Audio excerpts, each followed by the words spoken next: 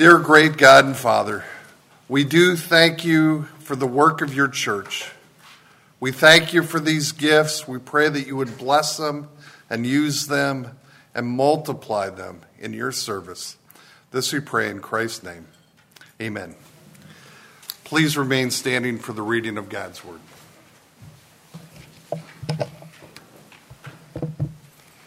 Our scripture reading this morning comes from the book of Deuteronomy, the 5th chapter, reading verses 6 through 10, and this morning I'm reading from the English Standard Version.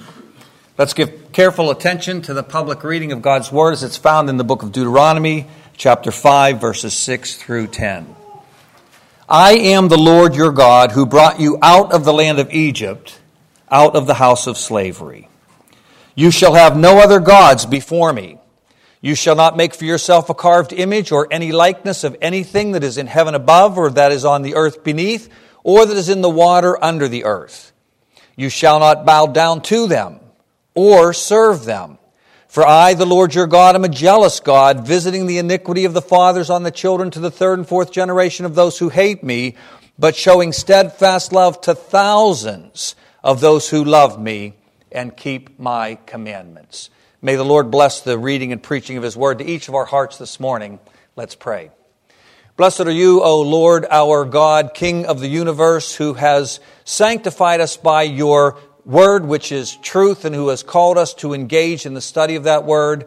We pray, Holy Spirit, that you would sweeten this word in our hearts and in our minds, that together we might grow in our knowledge of you and ourselves and the world that you have made, that we might more enjoy the calling you have given to us, and that we might honor you more along the path of life.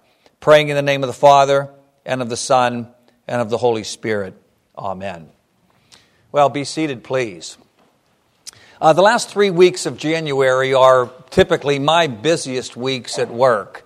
And I must admit, it was just wonderful to have a ride from Oviedo to Vero Beach this morning.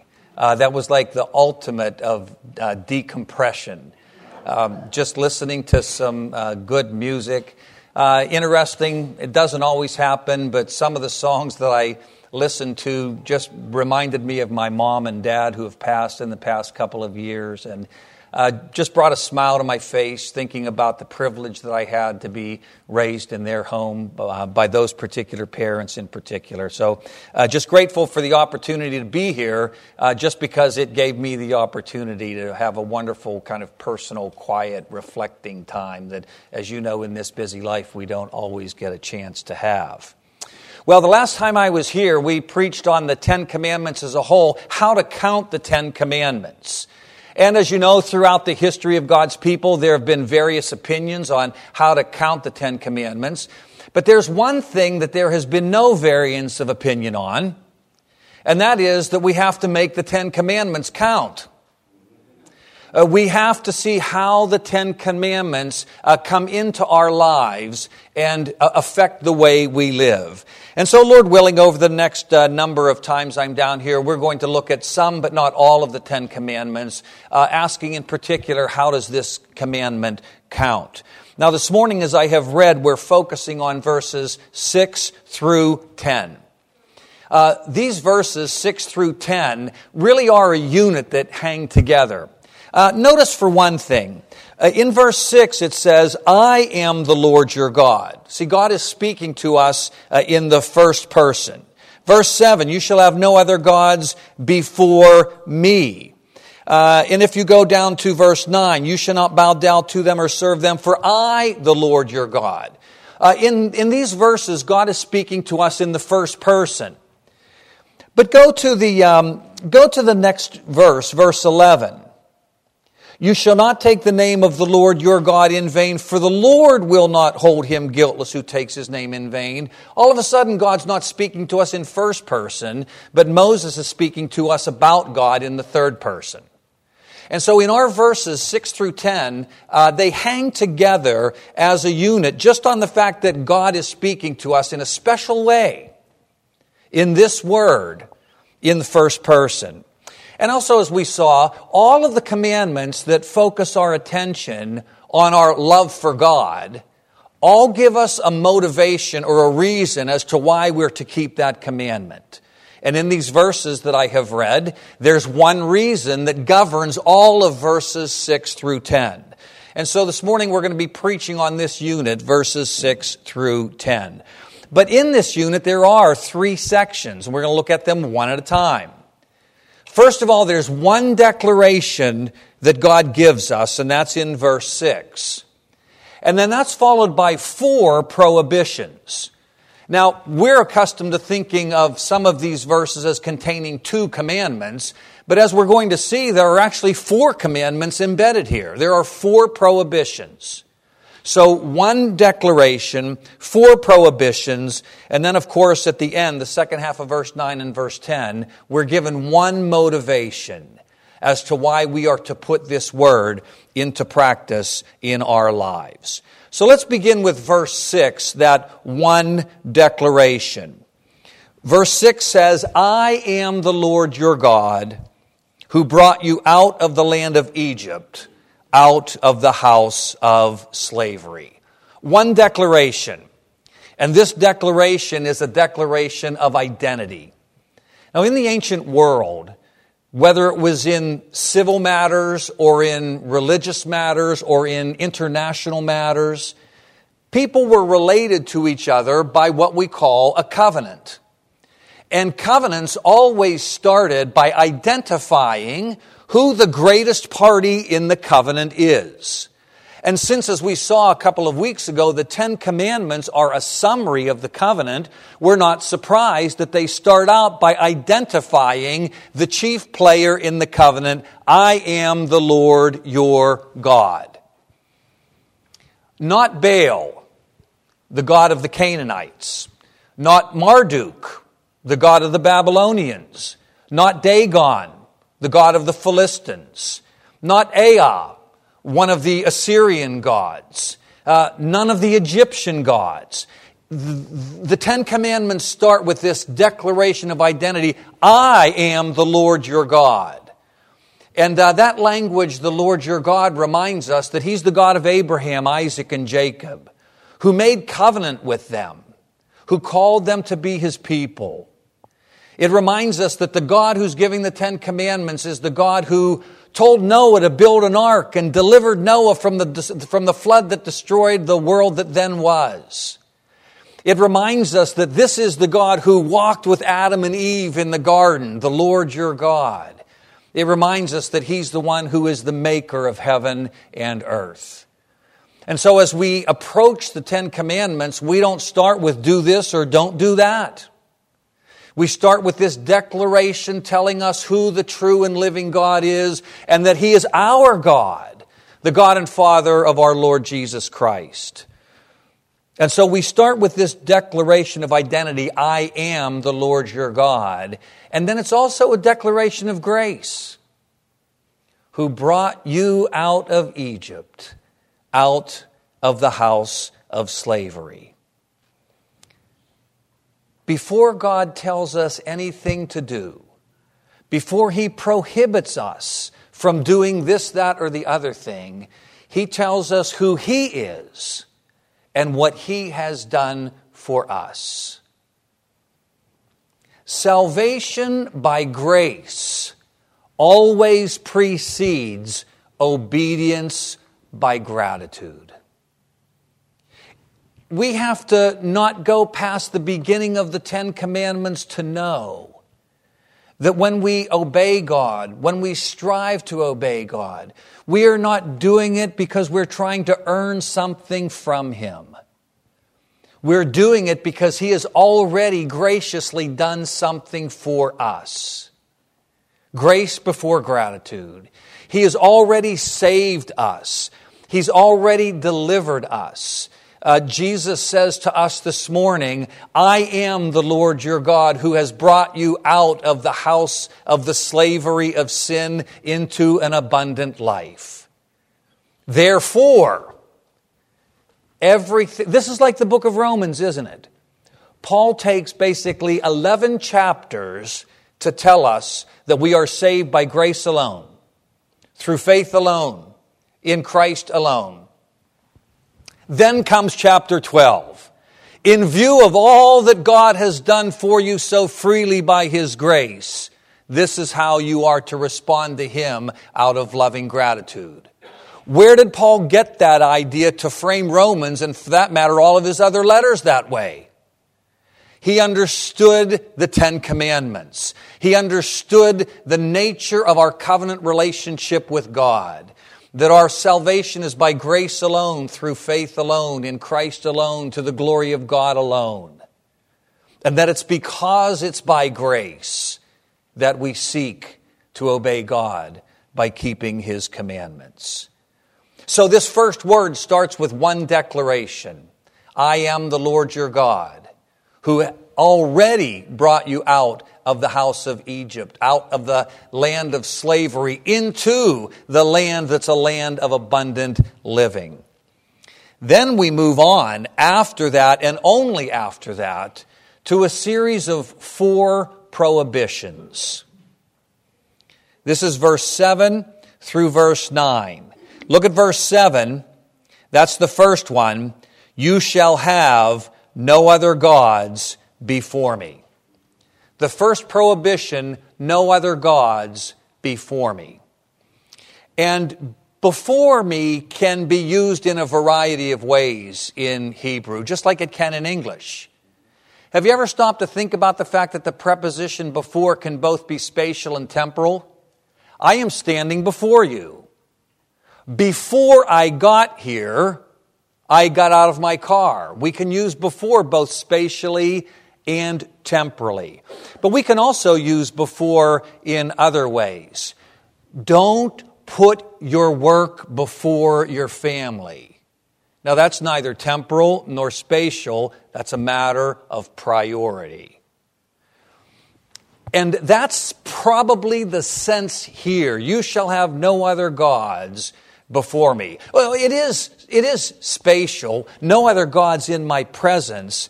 But the point is that the Lord your God is the only sovereign. He is the only true and living God. Now, He does use agents, doesn't He? When God sets about to do things in the world, whether in the world of the Bible, in our world, He often uses agency. We speak of God acting immediately, that's no help, or immediately through agency. And God, most of the time, we read about God's providence. Most of the time, God works immediately through agency. He works through the agency of angels, even though we don't see them. He works through the agency of other people. If you're sick, God can heal you immediately. And I don't mean instantaneously. I mean without the aid of any medicine, any doctor, any physician. God is able to work immediately. But most of the time in His providence, He doesn't do that. Most of the time, He works immediately through human agency. But while God does use agents, He does not share ultimate authority.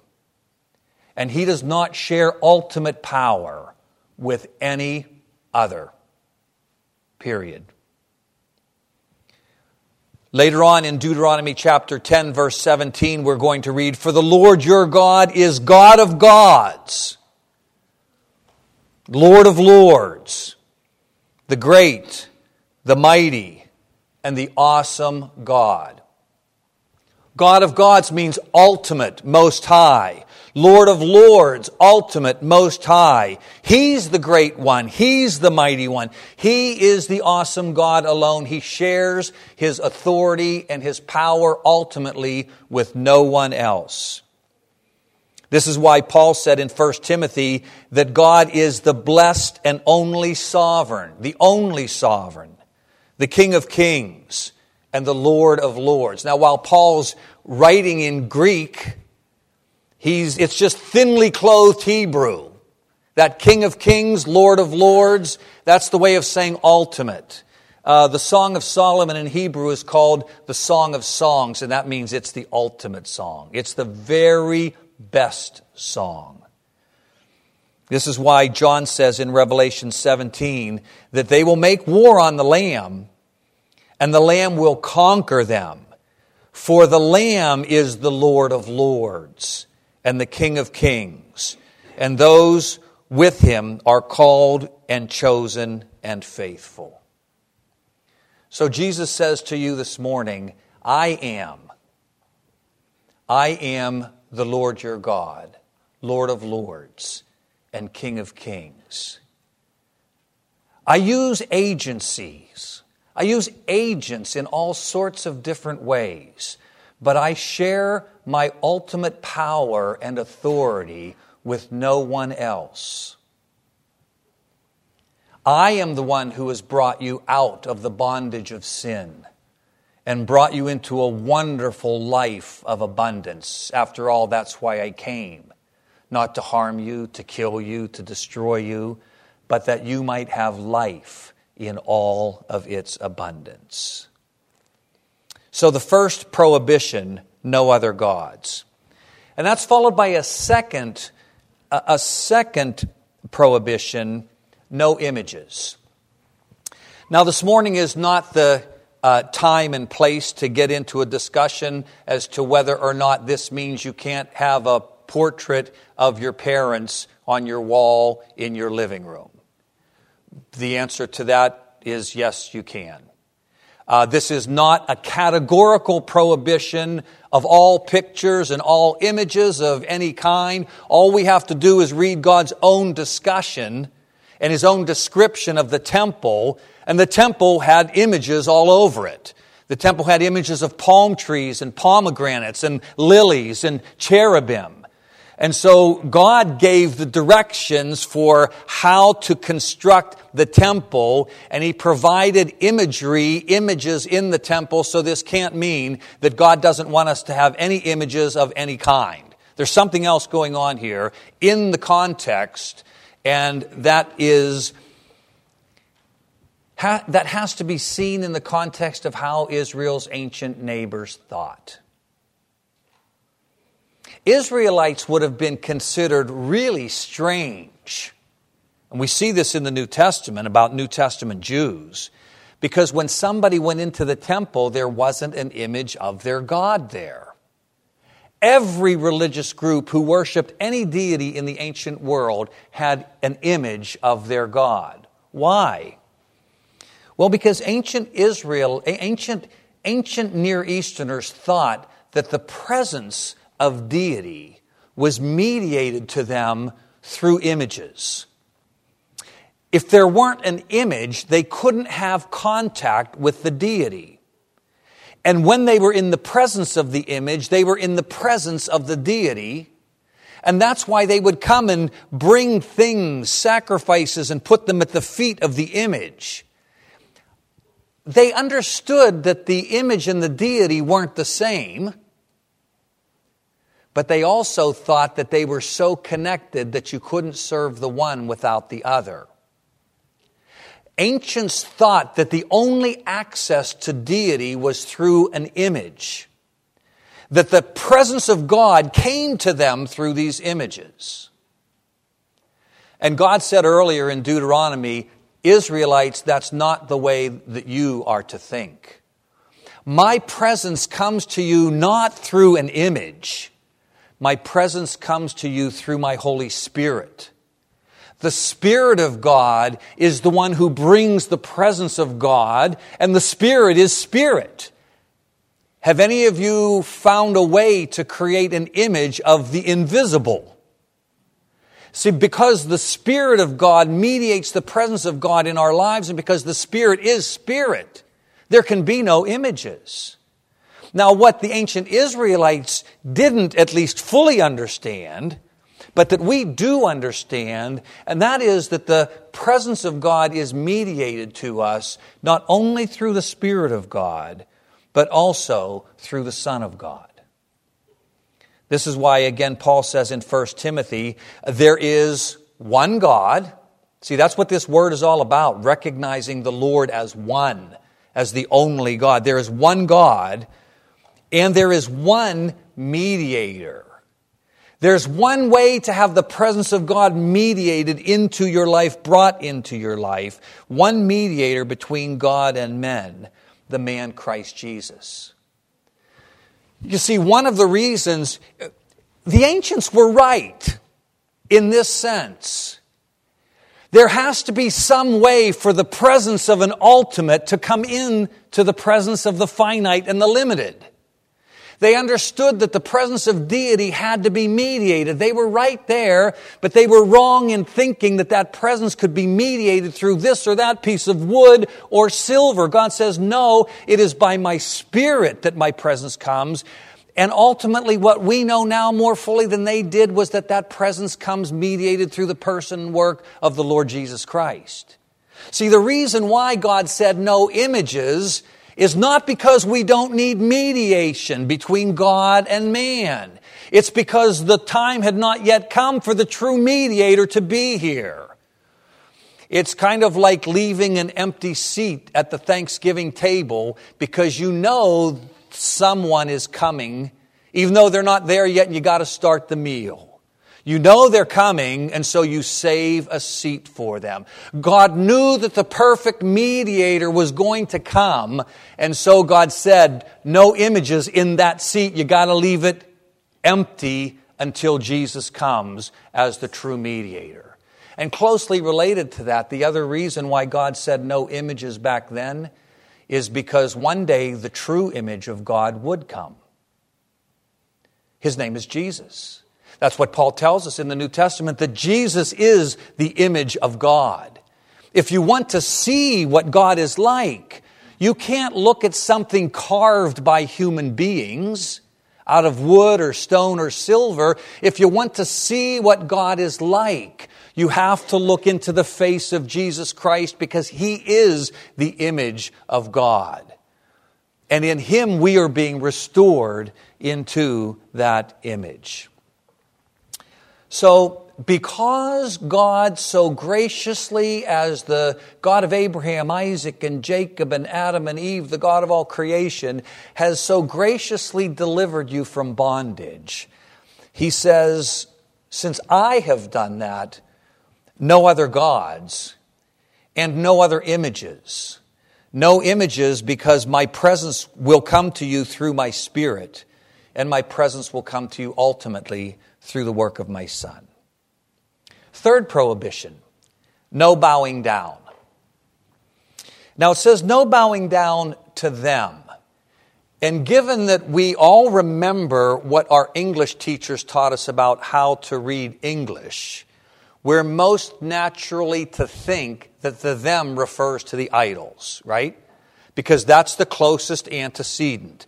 We're not supposed to use a pronoun with regard to something back here if there's something in between that pronoun could lead to, because that might lead to confusion. Well, Hebrew mothers never taught their kids about the rules of antecedent pronouns. And as a matter of fact, when you look at this verb of bowing down, it's typically used not with regard to idols, but with regard to gods. And so although the idols have been mentioned, when it says don't bow down to them, the them goes all the way back to no other gods, no images of me, and no bowing down to them, no bowing down to those other gods. Now, bowing is not part of our culture, is it? About the only place we would see it in our culture is if we went to a play, and at the end of the play, the actors and actresses would bow. Traditionally, the men would bow, the women would curtsy. That's about the only place we have bowing. Asian culture still has some form of bowing. Some Asian cultures do. If you are among traditional Koreans and they go to greet each other without knowing anything about them, you can always tell who the eldest is. Because the younger bow a little bit further, the eldest, because of honor, bows the least. You can always tell the age of Koreans when they bow to each other. In Chinese culture, bowing is pretty much gone. But this is a different kind of bowing altogether. Probably the best picture here would be to picture a Muslim on a prayer mat, knees on the ground, forehead on the ground. That's pretty much the picture that we have when this verb is used, to bow down. No bowing down to these supposed other gods. Now, one thing that's interesting, that in both the Old Testament and the New Testament, people are tempted to bow down to angels when they encounter them. The angels always reject that action. The angels never allow anyone to bow down to them, because bowing down is an act of worship, which is why some translations don't have bow down, some translations have worship. It's interesting also that in the pages of the New Testament, people bow down to Jesus, and unlike the angels, Jesus never says, "Oh, no, don't do that." What angels reject, because they know it is due to God and God alone, Jesus accepts. And without saying it in so many words, by His acceptance, Jesus is saying, "I am the Lord your God, who brought you out of Egypt, out of the house of slavery." When the commandment says, "You shall not bow down to them," that is, other gods, I'm excluded from that because I am not other gods. I am the Lord your God. And so Jesus accepts this bowing down of worship. We're prohibited from worshiping any other but the true and the living God. And our worship is triune. You may notice that I often pray in the name of the Father, the Son, and the Holy Spirit, because we need to be reminded continually that we are Trinitarians. We do focus on Christ as the mediator who brings us to the Father by the power of the Spirit, but we are Trinitarians. We believe in the Father, the Son, and the Holy Spirit, each with their own role to play. And as we, in the Westminster tradition, as we ask, what is God? We confess that God is three persons, equal in power and glory, all worthy of our worship. And when Jesus accepts the worship of human beings, He's claiming His place in our trifold God, Father, Son, and Holy Spirit. One more prohibition, no serving. Now, it's interesting that even in our translations like the ESV, the English Standard Version, the New American Standard Version, these versions tend to try their very best to replicate the Hebrew and the Greek that's underlying the translation.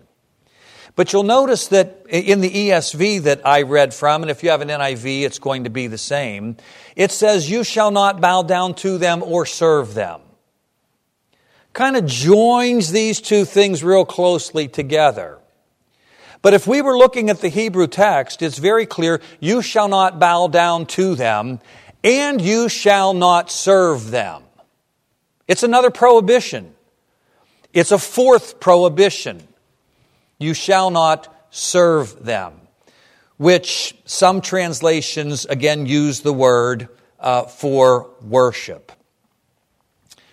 When we look at this idea, once again, like the verb bow down, this verb serve is typically used not for what ancients did with regard to idols, but what they did with regard to their deities.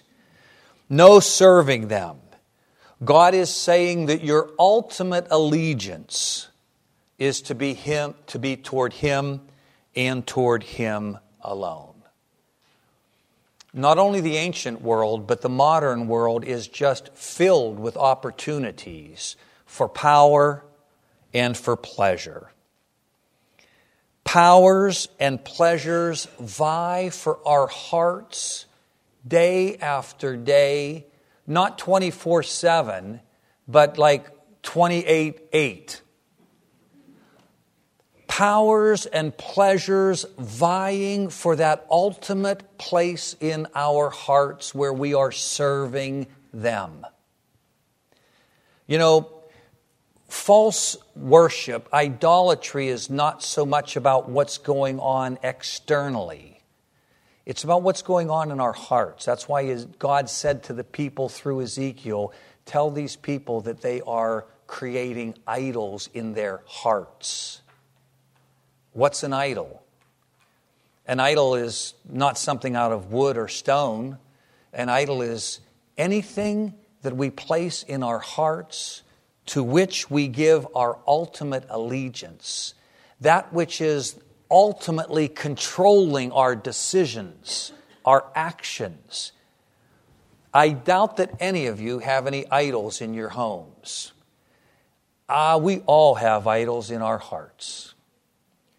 Those things that we actually give higher allegiance to and allow to control our decisions and our actions more than we allow God and His Word to control those decisions and our actions. That's serving them. Our ultimate allegiance has to be to God and to God alone. Now, end of verse 9 and beginning of verse 10, God gives us one motivation. As I have said before, Zig Ziglar was not the original motivational speaker. God's been in the business of motivating His people from the beginning. Notice what He says. He says, you shall not do this, that, or the other, bowing down to them. For, you see in verse 9, for, because, here's the reason, I, the Lord your God, am a jealous God. Isn't that interesting? The motivation that God gives us for keeping this word is jealousy. Have you ever thought about that? Isn't that strange? Because don't we think of jealousy as a vice and not a virtue? How many of you say to yourself, wow, she's really a great person. She's really jealous all the time. See, we think of jealousy as a vice and not a virtue. And most of the time it is. But it has to at least possibly be a virtue at times, because God is jealous. In fact, God is so jealous that in one text in Exodus, God says, my name is jealous. Lord willing, in a couple of weeks, we're going to look at that next word, not lifting up the name of God in vain. And what does that mean? But God says, my name, among other things, is jealous. Jealousy so characterizes me that you can just call me Mr. Jealous if you would like. So jealousy must be a virtue. Let's just look at a couple of brief things about God's jealousy. The first one is that God's jealousy is just. He's our covenant Lord. And to switch metaphors, that means He's our husband. See, from the Old Testament through the New, God describes His relationship with His people as a marriage relationship. Here's the only place where jealousy can be a virtue and not a vice, in the marriage relationship. Because the marriage relationship is the only exclusive relationship. Now, sometimes we have a friend, and another friend comes in. This has happened to all of us, hasn't it? And a third comes in, and we feel jealous because we feel like affection, attention, time is going elsewhere that should be coming to us. That's the vice, folks. Because no matter what the friendship is like outside of marriage, that friendship is not exclusive. We may want to think of it as exclusive, but it's not. It's only the marriage relationship that is exclusive. But even in marriage, when we feel jealousy, most of the time, it's a vice and not a virtue. Because our jealousy is self-preserving.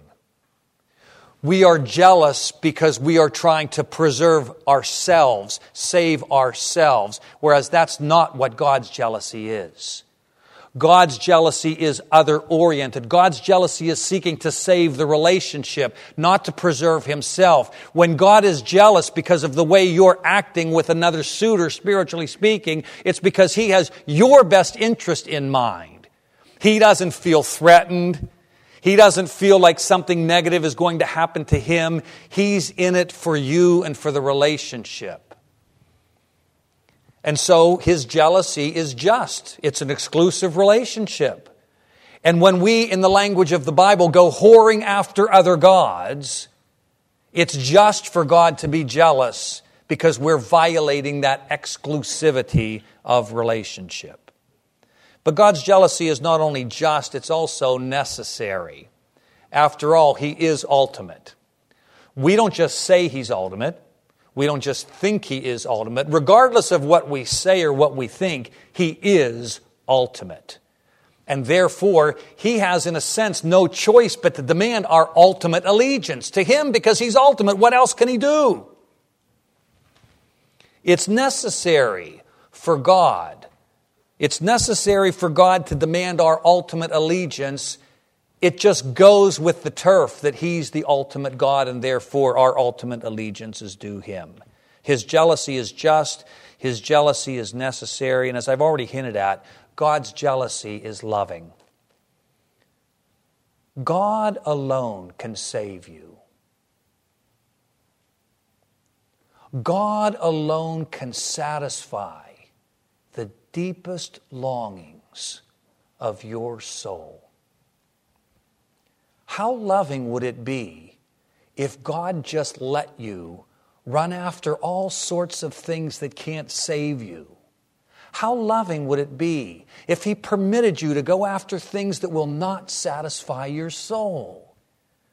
The only loving thing for God to do is to say, no other gods before me, no images, no bowing down to them, no serving them. I love you so much that this is the only path I can possibly let you walk down. Now, it may seem odd, but I'm going to close with a scripture reading from 1 Samuel chapter 12, verses 20 to 21. This is Samuel speaking to the people. Samuel said to the people, "Do not turn aside from following the Lord, but serve the Lord with all your heart. And do not turn aside after empty things that cannot profit, that cannot deliver, for they are empty." As the church, Jesus says to you this morning, do not turn aside from following the Lord your God, Father, Son, and Holy Spirit, but serve the Lord with all your heart. And do not turn aside to all of the empty things your culture offers you day after day after day as a substitute for me. Things that can't ultimately profit you. Things that cannot deliver you.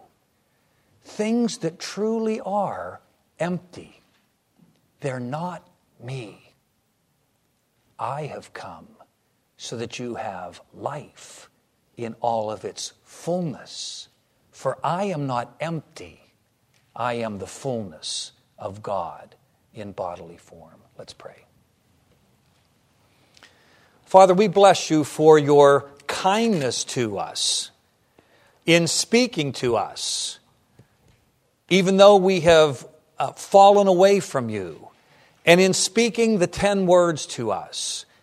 And in telling us at the very beginning that you are the Lord our God and you have so graciously delivered us. And showing us your beauty and lovingly warning us against giving our allegiance to things that are empty. Holy Spirit, take this word, we pray, and write it on our hearts that it might inform how we think and how we live in all the days that lie ahead. Praying in the name of the Father, the Son, and the Holy Spirit. Amen.